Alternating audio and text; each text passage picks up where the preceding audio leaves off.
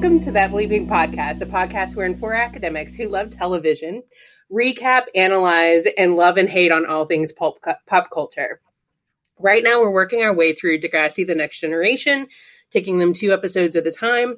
This week, we are talking about Take On Me, episode 316, and Don't Dream It's Over, episode 317. Before we start, 2 things. Spoiler alert, we will be recapping full episodes, so there will be full spoilers. And sailor alert, we swear, if that matters to you, you're probably should not move forward. I'm Tiffany Salter. I teach in the English and Rhetoric, Film, and Screen Studies department, teaching film studies at Bates College. My particular area of research is Asian American and Pacific Islander literature, but I also teach classes in film theory, cartoons, and comics and nerdy things. I'm Jacinta. I'm an assistant professor of English. I study television, film, and pop culture. Also a pedagogy nerd, talk about teaching a lot. I teach classes in a bunch of areas, film, digital media, television, literature, writing, etc. I am a almost 20-year Degrassi fan at this point. Yep. Actually, I guess even longer if you technically count me watching in childhood, but that's neither here nor there. That's a real flex. I'm Sana Gabbard. I'm a professor at DePaul University in the Department of Women's and Gender Studies.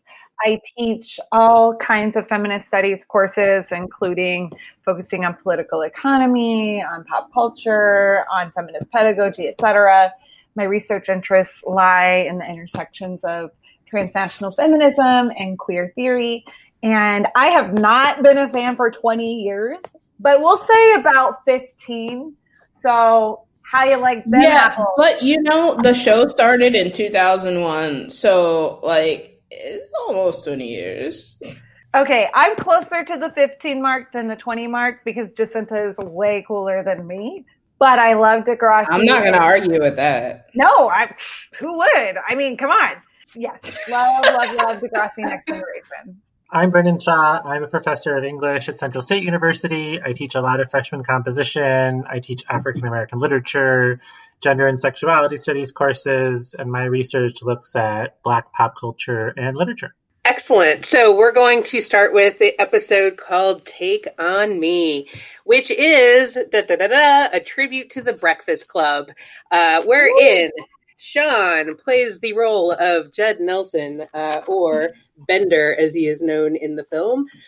Toby takes on the role of Anthony Michael Hall, who plays Brian in The Breakfast Club.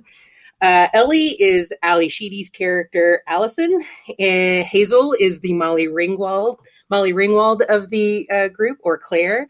Jimmy takes on the role of Emilio Estevez, Andrew Clark in The Breakfast Club. So, we've got the right number of characters. They are all kind of pretty neatly actually slotted and aligned with the archetypes in The Breakfast Club. And we open up with Principal Radich in his Paul Gleason suit saying, y'all are basically here for 8 hours. So they open up by sharing their reasons for detention. Sean is there for, I think, 8 weeks. Toby and Jimmy are there for their shenanigans from 2 episodes ago where they're trying to change Jimmy's grade and get caught. Ellie is there because she skipped class, and Hazel refuses to answer why she is there for detention. So after this, we get a montage of Radich in the gym doing exercises with an exercise ball, or a Swiss ball, as he calls it.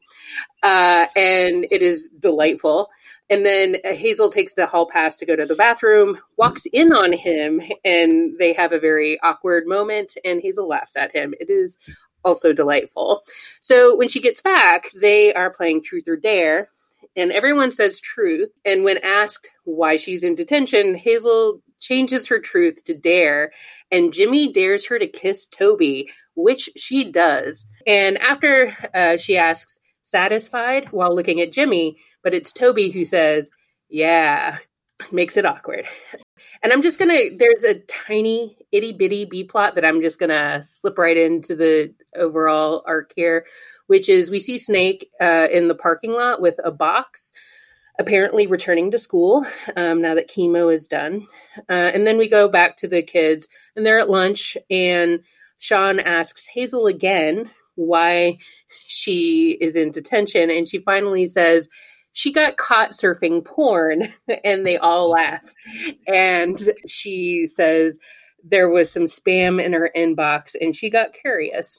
So now that we know that, everyone can go back about their business. Basically, they're playing, like, everyone but Ellie and Sean are kind of playing some version of cafeteria hockey. Toby is the goalie and has, like, cafeteria trays strapped to his legs and some kind of basket on his head. It's a lot. But Ellie and Sean are kind of off to the side talking about, Sean asks her why she snaps elastics on her wrist, which she's been kind of doing throughout the episode. She answers him and says that it's a therapy coping mechanism for her. Then she asks about him stealing, because they're talking about rumors and like what people say about them. And she asks him if the rumors about him stealing things are true. And he basically admits that they are. And we realize that Ellie was recording the conversation. Radich comes in to the cafeteria, catches them goofing around and playing cafeteria hockey. So he decides that he's going to put them into separate rooms. And in the separate room, we see Ellie listening to the tape. So she gets the last bit of the conversation, or we hear the last bit of the conversation where Sean basically says that the rumors are true, that he was stealing. And she changes the tape and then decides to bust everyone out of their room. The kids are wandering the halls. At first, we see them sort of like doing a conga line, and then they find a freight elevator in the basement, and they go up to the roof. So when they hit the roof, Toby says that he's afraid of heights, so he just stays near the entrance, and then the two potential couples peel off. So Jimmy and Hazel go one way, and Sean and Ellie go the other way, and Jimmy kisses Hazel and says that it is, she asks basically why he did it. And he says it was for making her kiss Toby. And then Sean and Ellie basically are talking about how they don't scare each other or don't freak each other out. And Sean says that she's cute and they hold hands. Then we cut to Toby, who's at the edge of the roof and sees Radich and Snake talking about Snake returning, but also how Snake doesn't really think that they need to be so hard on the kids with the detention, because basically Radich says that they're toughening the guidelines. So Snake leaves and Radich sees Toby at the edge of the roof. So Toby and the kids rush back to their rooms, but Jimmy drops the keys. So Radich definitely knows that they were out. And so Radich is questioning them all, and nobody says who had the keys out. And he's like, okay, well, basically more detention for everyone. And Toby confesses to having the keys. So Radich just lets them go and not finish the rest of this day's detention. And we, I guess, are to understand that this is because of the conversation he had earlier with Snake. But Jimmy says that was cool to Toby. And so we get a little glimmer that maybe Toby and Jimmy, if not, are becoming friends, or at least like the tensions will sort of cool a little bit between the two of them. Ellie says that she wants to take a picture of everyone, and in digging through her bag, accidentally starts the tape recorder. So they all hear some part of tape recorded conversation and get angry at her. Sean takes the recorder and takes the tape out and smashes it with his foot. So the next Monday at school, we see Jimmy and Hazel together, and Toby and JT, and like Jimmy greets Toby in the hall. And so JT kind of is like, what's that about? But then we see Ellie go up to Sean and give the other tape that we understand his confession to be on, and says that this is the tape that you want to smash. And so they decide to get together. And that is the end. It's a delightful episode. So cute. I mean, I appreciate it thoroughly. And this is, I think, some episodes ago when we were talking about the promo pictures for this episode, and I said I wasn't going to send one of them. It's because one of them is of Sean and Ellie. But if I send you that picture of Sean and Ellie, you're obviously going to know that something's going to happen. Well, so as I was watching, because I was taking more notes than I usually do, I take more when I'm doing the recap. I paused like when they had their sort of first conversation before we see the tape recorder. I was like, I wrote in my notes, I was like, is this Shelley? Like all caps, and like, you know, is this going to be Sean and Ellie? And then that happened, and I wrote in my notes, no. So yeah, it's a real roller coaster of trying to figure out if this is going to happen or not. Yeah, are we calling them Shelley? It's Shelly. Should be Shelley. But his name doesn't have an H in it. I know. Spelled Shelley, but it's pronounced Shelley. All right, sure. No, I think the episode, I mean, obviously the episode is delightful because of the references, but also just its cleanness. I think this season, because it was seeding so much on the front end, and now it's become very soap operatic at times, and like a little bit almost cluttered, having almost a bottle episode, right? Like the sort of TV conceit, right, of like a sort of self-contained episode that is separate from the world or the show, I think really helps. And that little B plot is so minor, but it really seems to have like the adults almost talking through the theory of the episode, right? Sort of Snake's thing about living in the moment and not worrying so much. It's like a nice use of Snake also. Mm-hmm. Some might say that we are down on Snake sometimes on this podcast, but in this case, he's a welcome addition. Yeah, to our fan who hates how much we hate on Snake, I have to say, I don't hate Snake. I just oftentimes... No, I mean, he's a weirdo, and like, of course, I'm always going to like an awkward weirdo. I just don't always know what he's doing in the episodes. Neither does he. I think the radish stuff here is delightful as well. All of it. The fact that he is wearing the same suit that Paul Gleason wears in the fucking Breakfast Club, it just like, it delights me to no end because it is so not his style.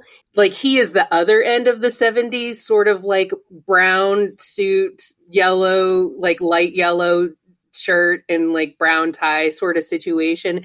And this is like the Saturday Night Fever version of the 70s suit. And I am like, I'm here for all of it.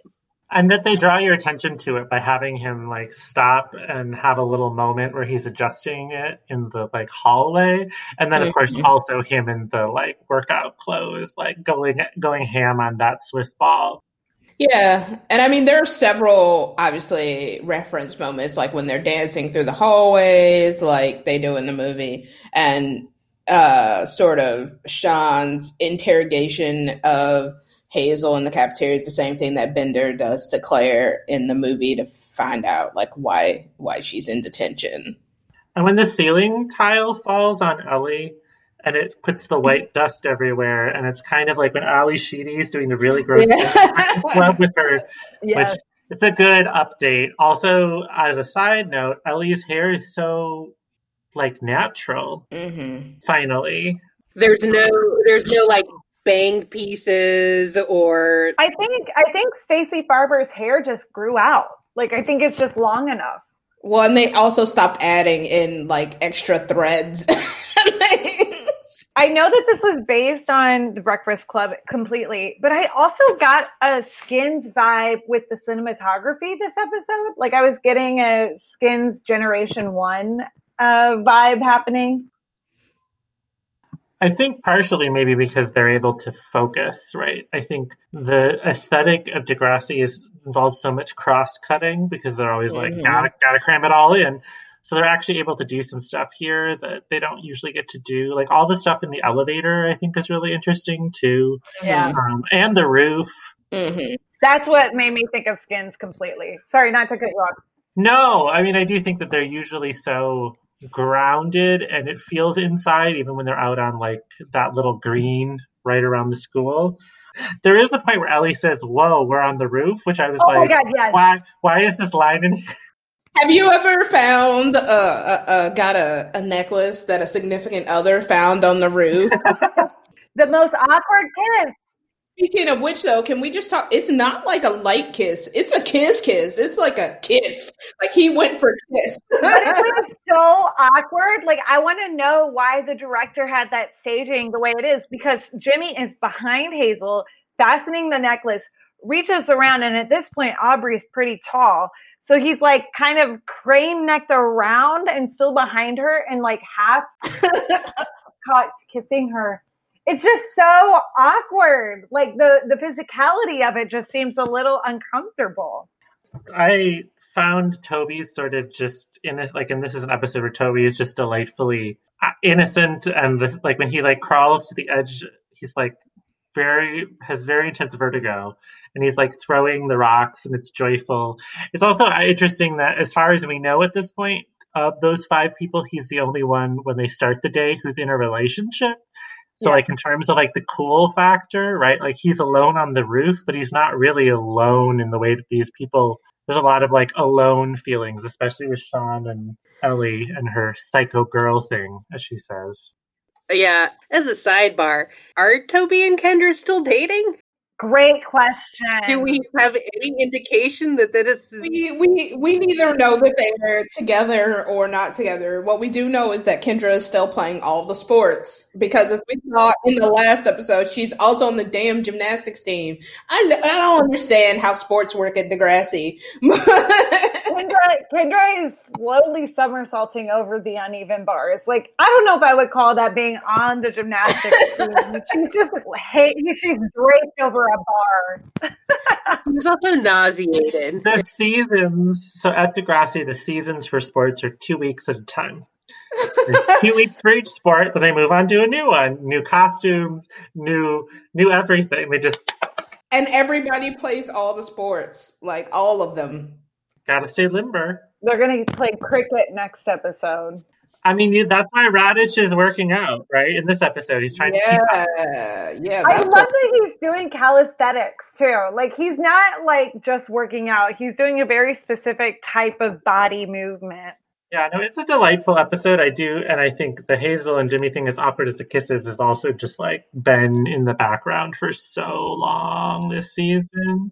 And earlier in the episode, Sean calls, or somebody, I think it's Sean that calls Hazel his girlfriend. And then she's like, I'm not his girlfriend. But then obviously, like, everybody knows this is gonna happen. It's just a matter of like somebody making it happen. But as far as like setups for like relationships coming together, no, everyone else just kind of like happens. But the Hazel Jimmy situation like has been hinted at, like, or at least they've been together. We've talked about this before, where they've been partnered in the play. They've been, you know, like all of these sort of like moments where they're like pretending at being in a relationship as sort of like how they like sort of realize that, you know, they went to the luau together.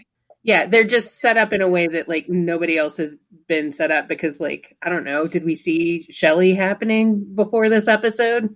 But also, as we talked about, I think in the last episode, there are only so many Black people at Degrassi Community School. So obviously they all have to sort of circulate in the same relationship population. Like some of them can jump out a little bit, but they also have to like sort of co-mingle. And timing wise, these two are so often the good friend to another person's plot line. Mm-hmm. They also had to wait to circulate to the front of the class at the same time. Right. Yeah, and that also comes up multiple times in the episode because they keep poking at Hazel about being Paige's second fiddle, which of course Hazel doesn't appreciate, but like everybody's like, but you know we can see you, right?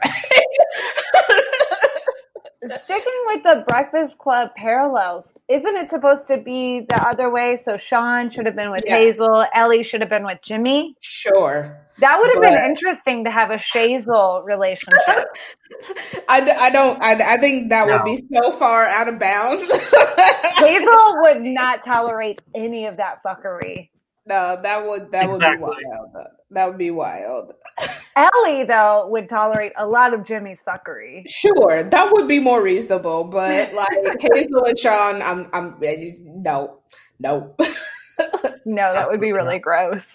Do we like the pairing of Ellie and Sean? Because I honestly am on the fence about this. It does feel a little once it happens, it feels kind of inevitable when they frame it as like the bad outsider. It's the outcast relationship. Right. I like the discussion of mental health here, but it only comes sort of from her, right? And, like, he has a rage problem, but okay.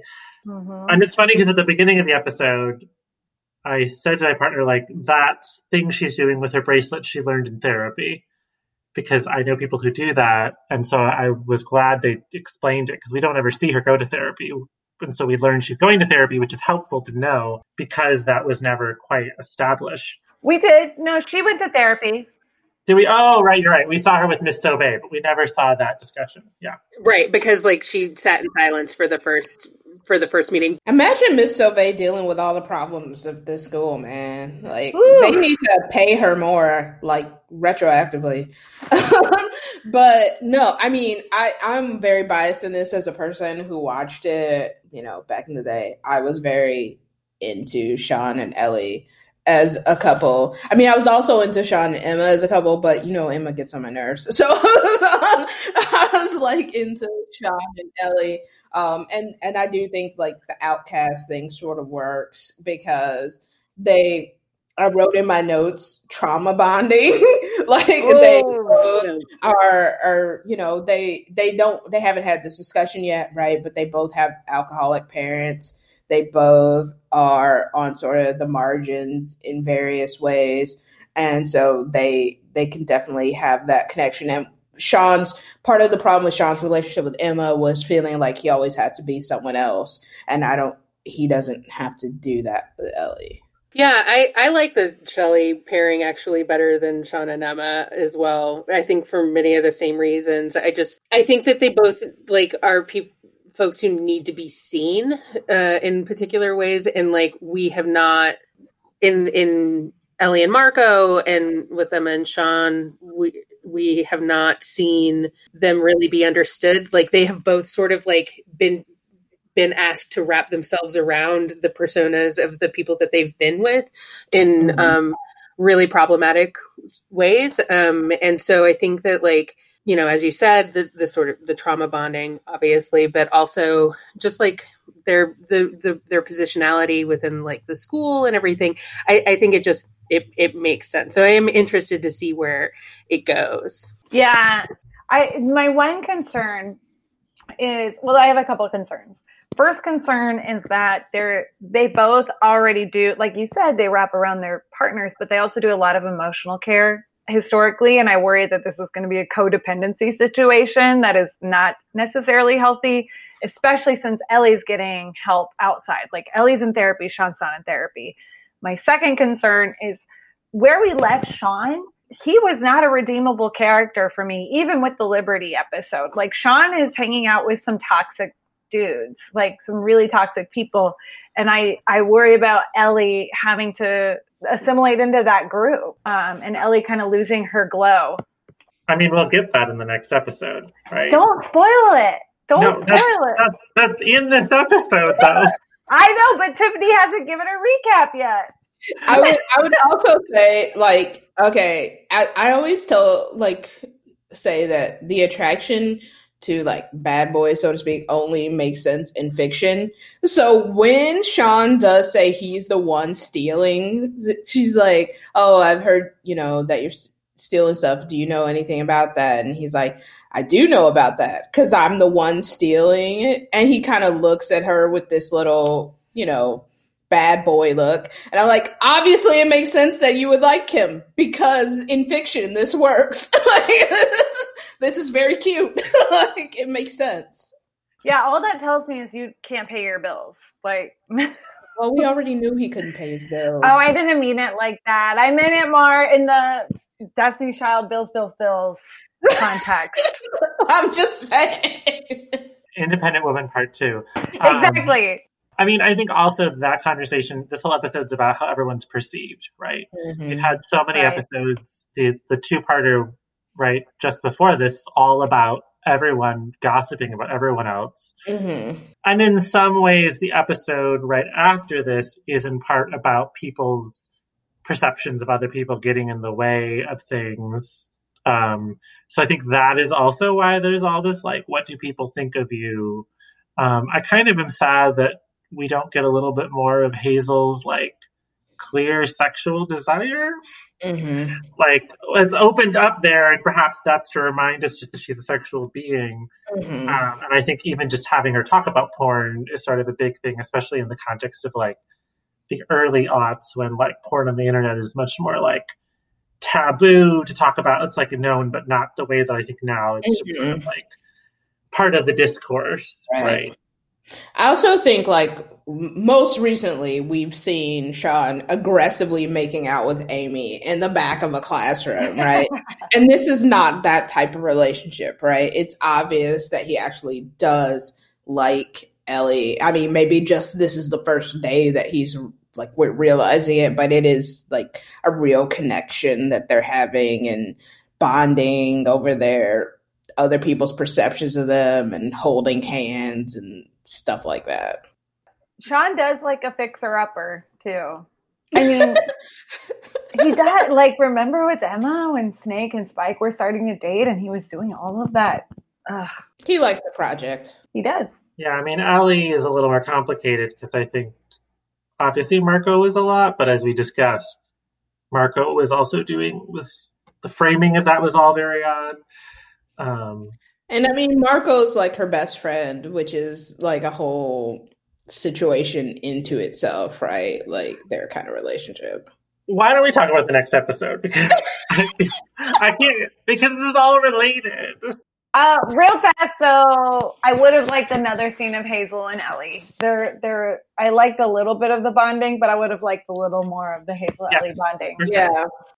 I think we get more on this show about the boys figuring out where they fit, which is interesting because usually it's the other way around. Mm-hmm. But then the women's relationships are just sort of like this weird constellation where it's like, I'm your oldest friend. Everybody gets exactly one good friend, and then they sort of hang out with other people. And then Paige gets two, but she only ever talks to one at a time usually. Right, she like swaps one in depending on the circumstance. Which I guess also sadly cues up the next episode. Wouldn't it be great though if Hazel and Ellie had a kiki about how stupid Ashley and Paige were? Like, I want that conversation. We've seen them hang out before, right? But we've just never seen them talk, right? We've seen this group of like Paige, Hazel, Ashley, and like Terry or whatever. Like we've seen these groups of 3 or 4, and Ellie's there, but there doesn't seem to be any cross communication necessarily. Yeah, I was gonna ask. Like, I don't remember them, like the two of them, ever having a conversation or even addressing one another directly in the context of a larger conversation or like a larger group of people. Okay, so with that said, let's move on to Don't Dream It's Over. And so I will give a content warning here. I watched the first 2 minutes of this and had to like turn it off for the night and like watch it later because I had a lot of feelings about the first incarnation of this Terry Rick relationship. And when I saw that that's where this is headed, I was like, nope, I'm good. Okay.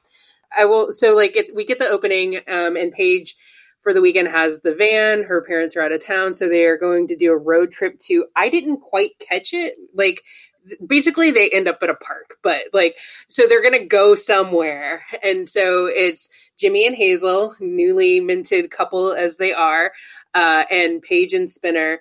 And Terry walks up as they're discussing this. And they all call shotgun at the same time, which is like my favorite thing. But then Terry walks up and says, "Hey, what are y'all talking about?" Paige invites her to join them, and Terry's basically like, "No, I'm good. I don't want to be the fifth wheel." So this is all a plot. So then we get a cut to her in Miss Kwan's theater class. In that context, they're doing exercise, like different activities, and we see Rick looking at Terry in class. And then they move on to a trust exercise, and Terry kind of is standing there until everyone else is paired off, and so she ends up with Rick. and she has to be the person to fall into Rick's arms, thus setting us up for the metaphor of this episode as a trust exercise, a trust fall. I had to pause this episode a lot. We get Terry and Rick joining the other four folks to go on this road trip. Terry basically just like surprises them with Rick's presence. And when they go get a latte, the four of them basically are like, I don't want Rick on this. Let's leave him behind. They all decide to bring both of them because if they don't allow Rick to come, then Terry will stay and she'll be alone with him. At least this way they would be able to keep an eye on both of them. But when they get to their destination, which is a picnic table in the woods, again, questions about where they are road tripping to. Rick goes to sit on the minivan, and Paige gets angry at him because he doesn't want to sit at the picnic table with everybody because, as we've seen in the previous episode with him in it, he doesn't like her friends. So he doesn't want to be with them. He wants to always separate her out from her friends. So they end up getting, Paige and Rick end up getting in a fight because Paige is talking to Terry and basically saying like, what's going on? He's abusive. And he overhears them, comes out, goes out into the woods to leave. And Terry gets angry at Paige and says, hey, why did you do that? And Paige basically says, well, if you want to be with him so much, go after him. So she goes into the woods with Rick, who we see kicking cinder blocks, and just like having a fit and like kicking in the dirt and in the cinder blocks when Terry joins him. They get into a fight because Rick says, hey, let's just walk back. And Terry's like, it's too far. We can't just walk back. We have to like go back, ride with Paige and them on the way back. And he grabs her and she says that he is hurting her. And they continue to fight until he pushes her. And he pushes her and she lands, her neck or her head lands on one of the cinder blocks and she is knocked out. And she is bleeding from her head. So we cut to Hazel saying something about a movie, and Paige and Spinner decide to go check on Terry because she's been gone a while. They go back to this clearing in the woods and see Rick bent over Terry and has got her blood on his hands. And he basically runs away. So they go up to Terry, figure out that she is knocked out cold, and they call 911. Okay. So that's a lot. And the next sort of day in school, which I guess is the following Monday, we get an announcement from Radich that Terry is in ICU. The kids, so like they're in Snake's homeroom, which has Paige and Spinner and a couple other people.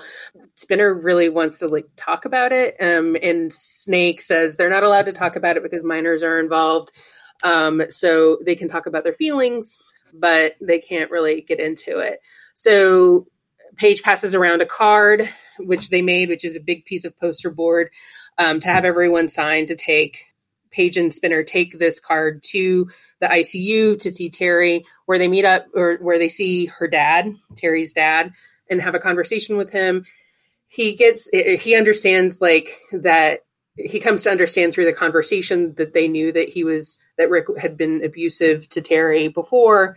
And he gets angry at them and asks them to leave. But not before he also says that she's going to have surgery that night. Brain surgery because she has a blood clot. Paige and Spinner have a fight a little bit, but like go back the next day to check on her. And Paige and Spinner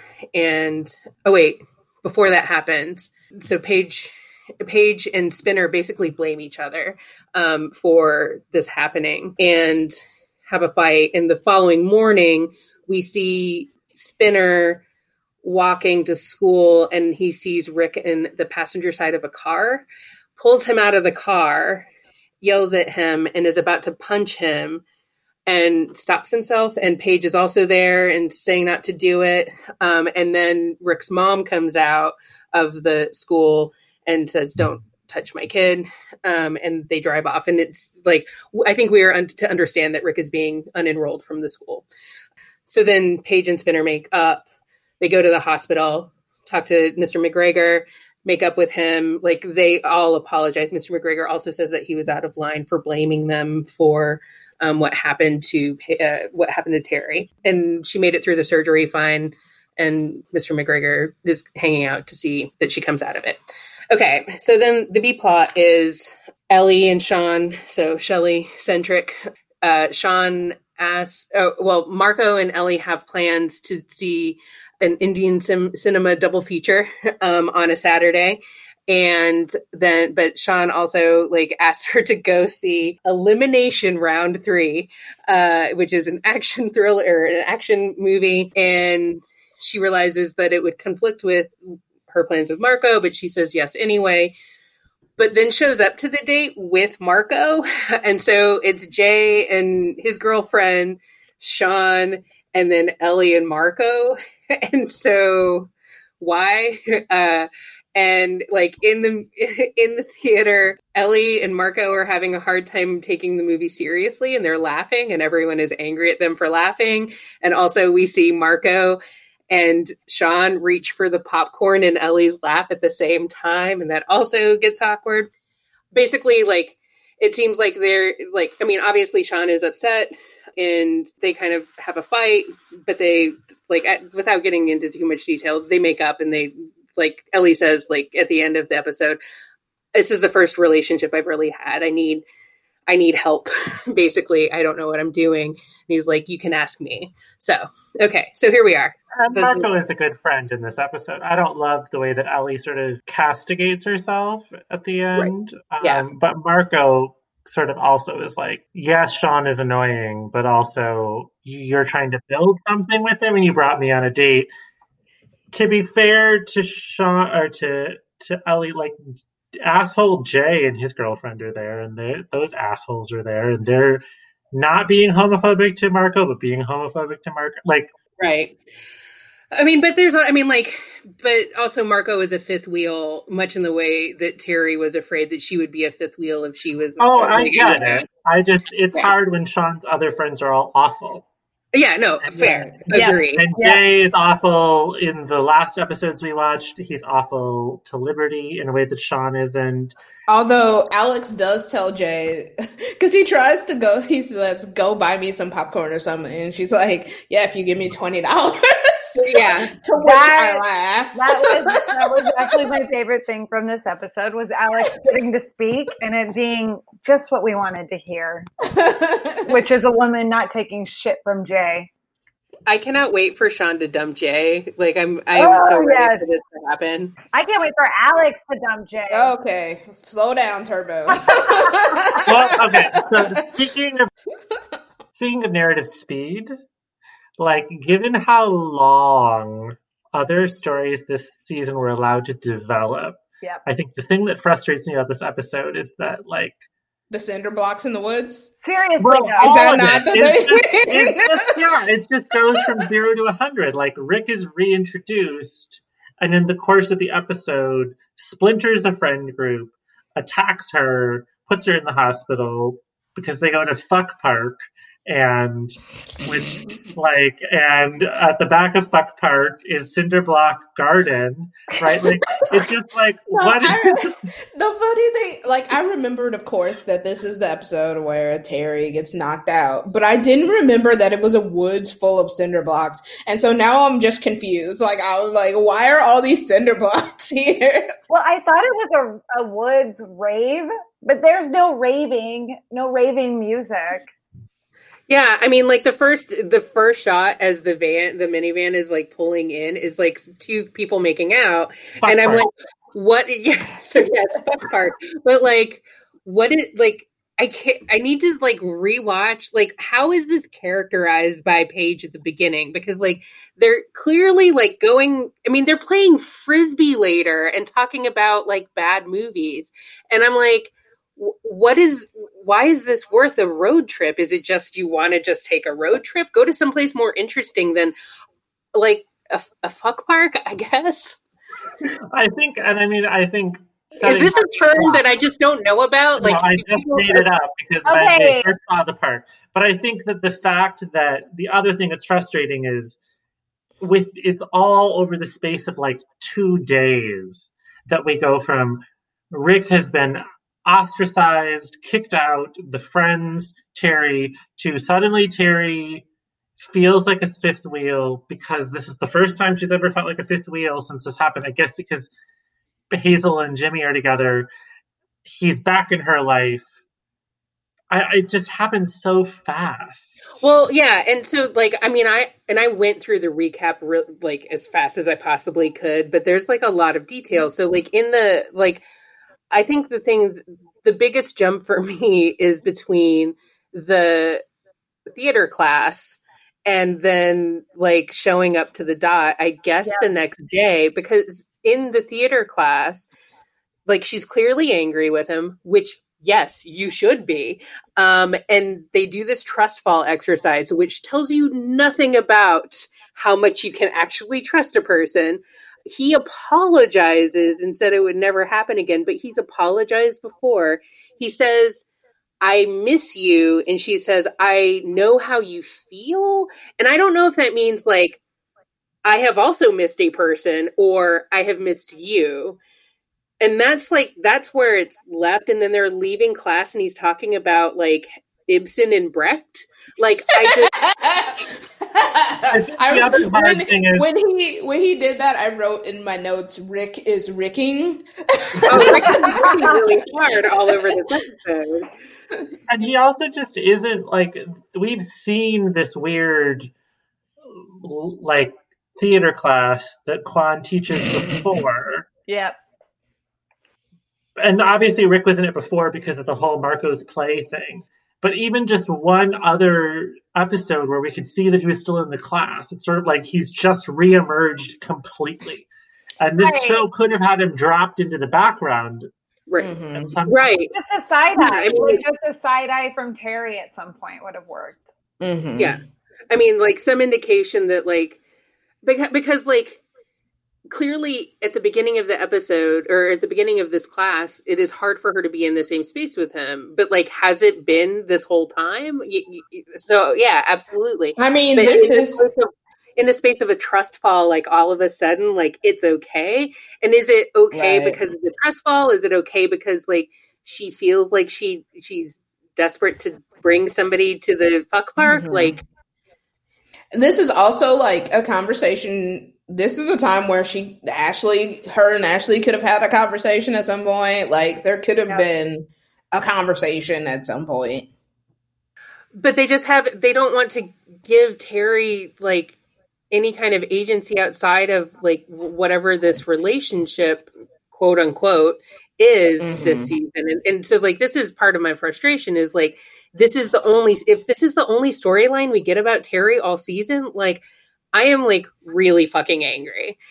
I mean, I was thinking about a question earlier, kind of just about like, I had so many feelings over the course of like the episodes that I watched in preparation for recording today, that I'm just like, is this what it was like to be a teenager? Like, I mean, like having such strong feelings all the time. And I'm just like, is this a responsible way to make television for teenagers? Because I mean, like we talked a lot about like how we appreciate that like they address issues in a way that seems really real. But I don't know. Season 3 has just been for me really, really hard. Like it's been like really emotionally manipulative in ways that like I have not appreciated as much as I did in the first 2 seasons. I mean, I definitely think it's going there more, so to speak, which, I mean, was how it was marketed, right? Degrassi is 100% intense, which is part of the marketing. I mean, I definitely And I would say my adolescence was relatively tame, and I still remember extremely intense emotions. So I definitely like relate to that part. I think though that the thing about Degrassi though is like, if this was like the OC or Dawson's Creek or something, it would be so much more plot dramatic in ways that those stories tend to unfold, as opposed to like focusing on the actual issues that the people are having. I think Degrassi does actually pay more attention to the actual issues as opposed to using it as like a season arc. Yeah, I agree. I think that's a really good point, and I agree completely. And then also two things. One, as someone that grew up in rural Indiana, fuck parks are a thing. But I don't get it because they live in Toronto. But like we would do like fuck field instead of fuck park. So like that rang really true for me, where we just gathered in open space just to get away from adults. But then also one of the things, to go back to what Tiffany was saying, I think honestly they don't really spend a lot of time unpacking the toxicity of these relationships, and they don't spend a lot of time unpacking the gendered aspect of it, because every moment this season where we see a toxic relationship or just like bad habits in relationships have been at the expense to the young women characters and Marco, right? So like, but no, I think that speaks to sort of like they're giving this toxic young male masculinity a pass in a lot of ways, or they're just not unpacking it in the way that I think we need to see it. And I do think that is in part indicative of the time that it came out. I do think that now YA gives a little bit more space for young women to not have to be the brunt of, and young women and queer folk to not have to be the brunt of all that toxicity. And we're seeing a little bit more nuance and complications in male characters. But I do think that there's just been a lot of dumping on the women characters and the only out queer character in the show. Well, what you were saying, Jacinta, I think often this show develops things more about the characters. This this felt like a soap opera. Right. Where like the bad person is returned at the beginning of the episode so they can do the bad thing by the middle of the episode. And what's unfortunate too is that Terry ends up being just a device for an actually set of really good conversations. We finally have Spinner reckoning with his own toxic masculinity, right? Because he has a conversation with Paige about like, I could have gone that far. And we've been talking for 3 seasons, but especially this season, or at least the last 2, about how Spinner is this sort of like attractive, kind, toxic masculinity character. He's homophobic. Right. He's bully. He starts out as a bully. He's violent, but Paige sort of gives him a pass, and so she doesn't. But still, it's like the only way that happens is because he's not Rick. Right. And that's at the expense of what happens to Terry. Just like he wasn't someone who would jump Marco in a park. Exactly. Right? And so I think that the show can't, like, that's why, and so then Rick is, part of the reason Rick isn't part of the tapestry of the show is they don't have a really, really bad person linger. And I also think that what you were saying, Sonnet, about the female characters is partly, too, that, like, adults provide advice about only certain things, and it's not been really about relationships.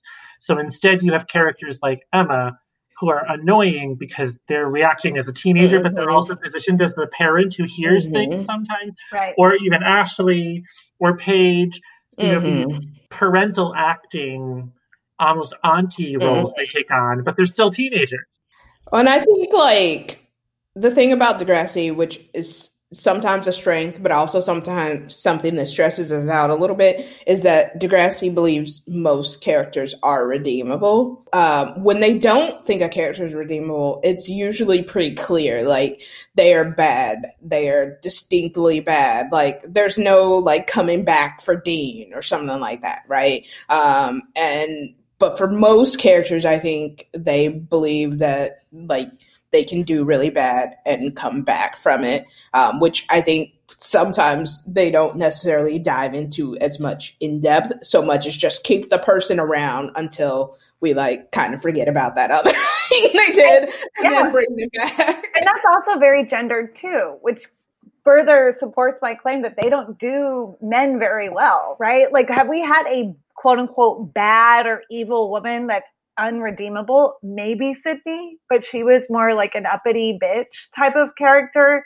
And she got that speech, which made you so sympathetic for her, right? She got a backstory, right? Right. Like, she got to say something, whereas Rick just disappears in a car. Right. I think perhaps the most interesting thing they do with Rick, and I was saying this when we were watching it last night, was like, he's a drip, right? He's not a Sean. He's not. So I do think that there is an interesting choice to make him not the bad boy character, not he's tedious and annoying and a nerd. And so I think that the pedagogical purpose of showing that these kinds of behaviors can be in any person and need to be watched for.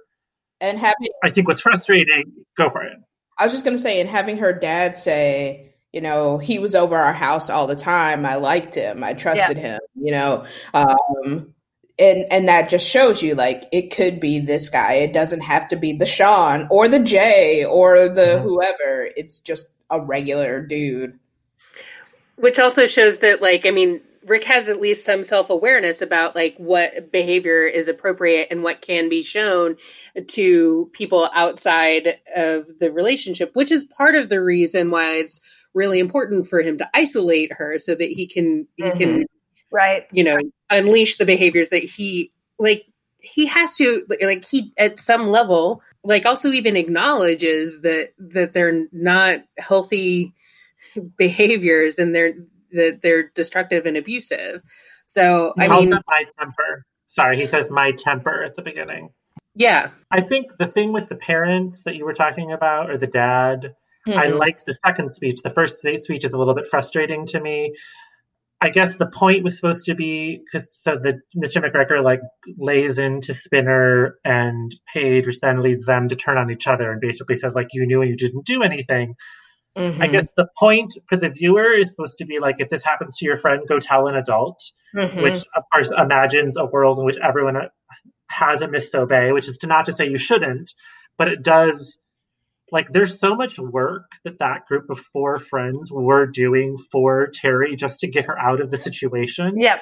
And so I found that I'm glad there's the second scene where he's like, I was mad, it was inappropriate, because usually adults on this show yell at kids or these teens and then never apologize. But I got the point, but it made me uncomfortable that it was like, they're dealing with so much shit right now. Well, and also the response that I had on a sort of practical level, because I also was very angry after that first scene with Mr. McGregor, was that Terry didn't really give them an option, because, like, I think that it was a pretty astute assessment to say, if we don't let Rick go with us, then Terry's going to stay behind and then no one's going to be around. So, like, what would have happened if something similar had, like, some similar interaction had happened between Rick and Terry, and, like, no one called, you know, an ambulance. So, but I was frustrated in that moment, because in the interaction with Mr. McGregor, because, like, there was an explanation that you could give in that moment to sort of not explain it away, but, like, at least contextualize, like, why decisions were made. It's not like they knew that Rick was coming to the dot and coming with them. And I think that when an adult like makes that kind of accusation, it's really hard for a kid to come back and say, okay, but there's some context here and we did the best that we could do in that moment. I do think, like, I mean, obviously there's some sort of implicit, like, oh, you know, the whole, like, see something, say something sort of situation. But I also think, like, throughout the series, Degrassi does show, you know, that obviously, as we all know, teenagers are not always going to talk to adults about the things that are happening in their lives, right? It is good to have those resources there. Obviously, like we said, Miss Sauvé is doing, like, a lot of work here with a lot of people.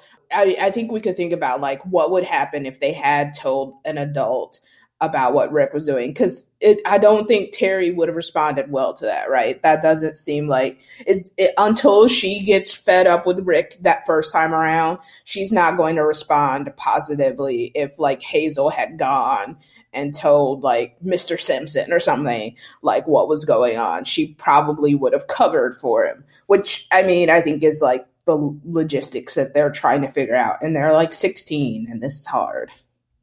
I think also one of the things that I appreciated about this episode was kind of showing a little bit of the complicated feelings bystanders have in terms of Paige's anger at Terry, but also compassion, but also, I mean, in a way it is a betrayal to all of them, not just to bring Rick, but also to see her betray herself, right? Because they did so much work supporting her, et cetera. I know we already touched on this, but I do think Lauren Collins. Wow. Okay. Not Elsie from The Hills. She also does an excellent job, but that's she? She does an excellent job on Laguna Beach. Yeah. But anyway, I think she did an amazing job showing Paige's frustration and also care, right? And when she and Spinner are having the argument in the minivan because Paige wants to have sex, because Paige needs an outlet, and she's like, "This will." But also, is that going to happen in the van outside the dot? Well, they could go to Fuck Park. They left the park and they were in the van outside the dot. They could go to Fuckfield. They could go anywhere. I actually really liked that scene because Me too. I also thought Spinner was I thought his acting was really good for once, because I think this is a place where consent is sort of in the background, right? Yep. He sort of says like, you're really, he's essentially saying, it feels like I would be taking advantage of your, like, she's like, I want to feel comfortable, I want to feel cared for, and this would be an act of care. And he's saying, I don't trust the situation and your elevated emotions that you're really consenting. And similarly, when they have the scene where he's crying, I was like, this is a lot more like subterranean work that Spinner is doing for once. And also, he doesn't want to have sex with her. I mean, that's the other thing. It's not just that, I mean, he's not in a sexual mood. Yeah. And so seeing him, Mr. Horny Pants, who's always like, get it in, bro, be like, actually, seeing our friend unconscious in the hospital is a boner killer, Paige. Like, I think that does give him some layers. I think to go back to Paige again, also, we have all, I would imagine, been in the situation, or perhaps been the person that is sort of the target of the situation, but been in the situation where you give your friend advice and they don't listen to you, or they listen to you, but then they go back and do the thing that they're not supposed to be doing. Yep. And it's like extremely frustrating. And it might not be obviously to the level of abuse. It could be like their partner was lying, or their partner cheated, or their partner's just annoying, or whatever the case may be. And they've asked you for advice or leaned on you, and then they go and do the thing, and it makes you mad because you told them, and then they get hurt again, and then they get this cycle all over again. So I think that is also very familiar to people to connect to, even though, like, obviously we don't want Paige to be blowing up at Terry, but we sort of understand how she got to that point. Totally. Do we need to say much about the B-plot? I mean, don't bring your best friend on your date with your new boyfriend is probably solid advice that I could give Ellie. I already forgot what the B-plot was. But Sean should also not be a little brat about his. Yeah, Sean is an asshole. He's an asshole. It's hard. It was hard for me. Like, once they reframed it as bringing your best friend on your date, I was like, okay. But also, he's like physically moving Marco. I think that they should be like, if you're going to try to bridge this gap between your boyfriend and your best friend, probably the movie theater is not the place where you like build that bond. Also, think about how many dates Manny went on. Like, I am like, fuck you, Sean. Like, you put up with all this shit from Emma, but with Ellie, you're like, no, your gay best friend can't come.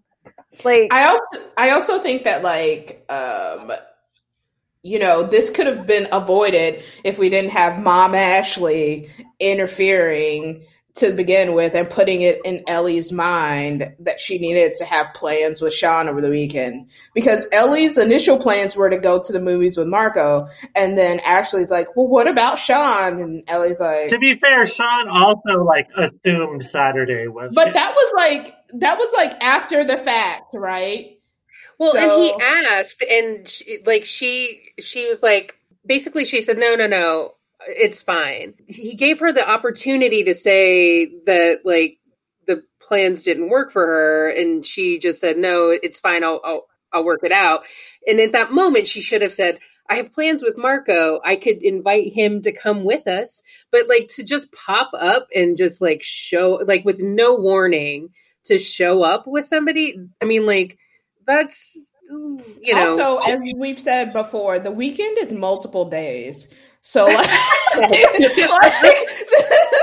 well, and also, like, maybe you go to a matinee of the elimination round 3, like, you know, or later if the Indian cinema double feature is in the afternoon. Who knows? Or invite Sean to go with you to the double feature. I mean, they made a joke that Sean wouldn't be into it, but he ate sushi.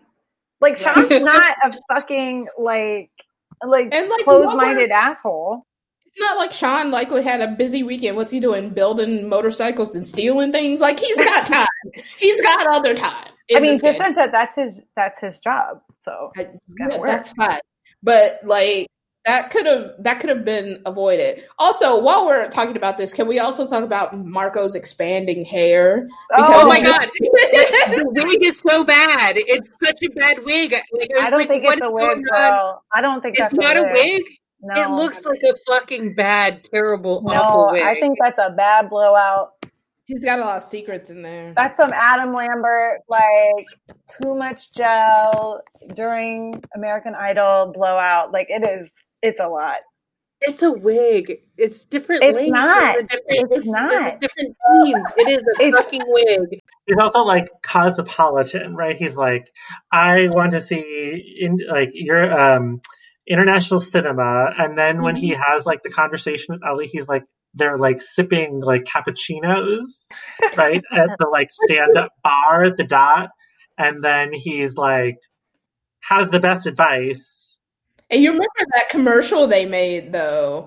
Oh yeah. Well, and I remember them eating with chopsticks on the.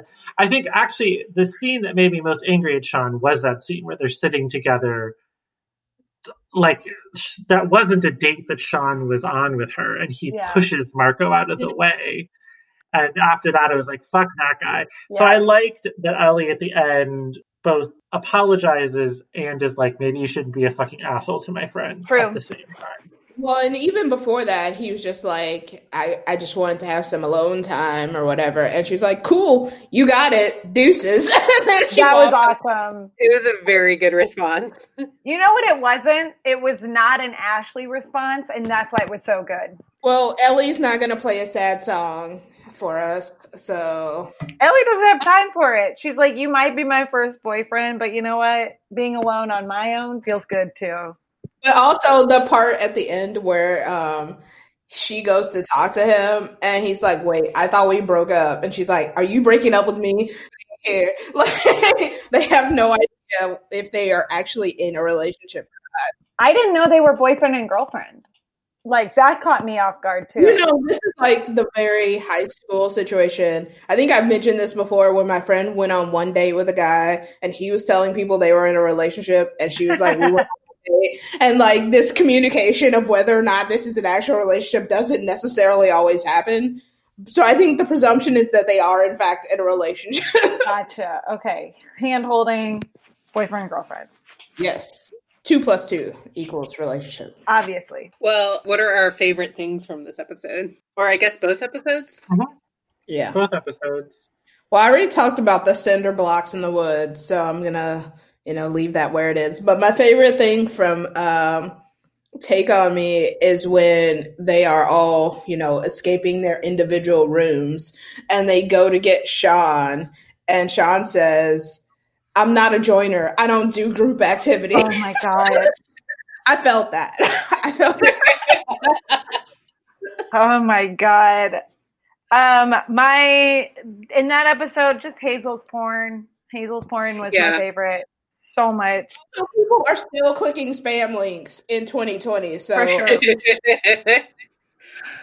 I think so. For mine, my favorite thing in the Don't Dream It's Over is the movie poster for Elimination Round 3, which is like this sort of like visual mashup, I guess, of like, I don't know, Rush Hour and like Die Hard. And there's like flames in the background. And like it's very good. Like I knew exactly what that movie was by looking at that movie poster. Oh, can I share my favorite thing from that episode? Sure. So 2 things, and I made notes. Ellie and Marco laughing throughout that whole movie. Like I felt that on a spiritual level. I felt every part of that. It was my favorite thing.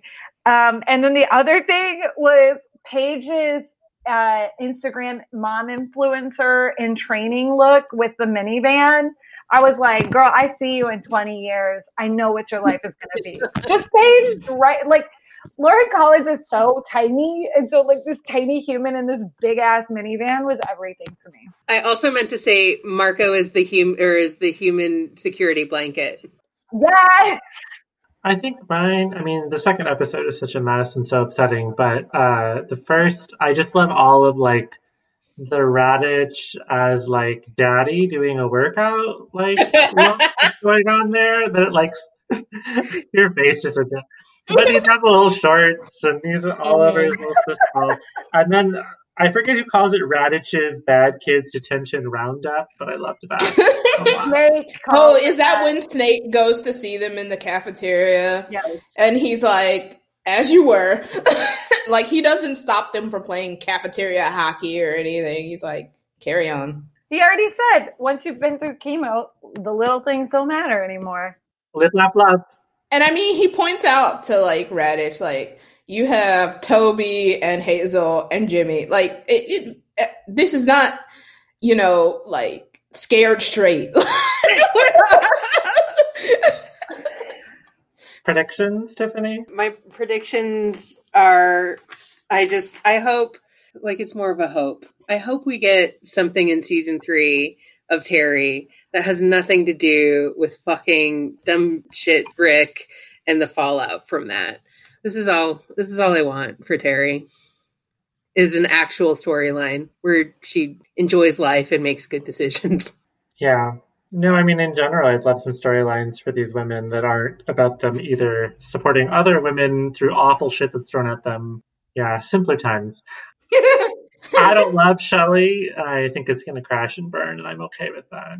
I want better for Ellie. And I would like Marco to have an actual like partner and not just be beaten up. Yes.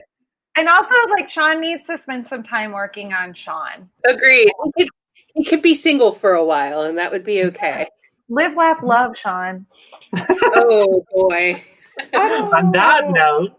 I don't think that's... We'll see if that inspirational wall hanging appears in the background in Sean's bedroom. Thoughts and prayers. Until next time, it goes there. Whatever it takes.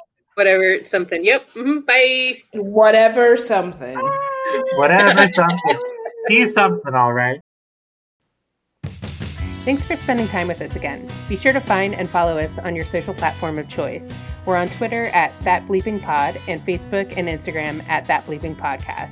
And please share the good bleeping words with friends, family, random acquaintances, that ex you reconnected with during quarantine, or whoever else might want to listen to 4 professors talk about teen TV. Please like and subscribe on SoundCloud, Apple Podcasts, or wherever you're listening now. If you really like us, please leave a 5-star review for us on Apple Podcasts. It would really help us out. We also want you to check out my friend Chris Robley, who has allowed us to use his song Anonymous for our intro and outro music. You can find Anonymous on Chris's 5th album, The Great Make Believer. His website is chrisrobley.com, and that's Robley. You can find him on Twitter and Instagram at Chris Robley, and Chris is also the co-host of the DIY Musician Podcast, so check it out. This week's episode was edited by me, Tiffany Salter. Thanks again for listening, and we will talk at you next time. Tell me about it, stud. Oh no. I want to put my glasses on too. You like? Yeah, you like? Oh, this is like 2 steps away from some bad pornography. Hi, y'all. Hi, y'all. Welcome to That Bleeping Podcast, a podcast wherein 4 academics who love pop culture hate and love on pop culture. We put things in our mouth. I need the script. It's fine. I'm going to try it again. And go get the script. Get the script if you want this. Wherein 4 academicals love and hate on all things pop culture. Right now, we're working our way through Degrassi. There's more words. Oh, you want to spoiler alert. We will spoil things like milk. Sailor alert. We have hide things your like baby's ears. and we have things that come out of our mouths. So hide your baby's ears. I'm Tiffany Salter. Oh no. I'm a professor in Asian Pacific Islander Studies. I teach film studies, and I'm an expert in all these things. Done. Okay. I'm introduced. Who's next? I want no parts of this.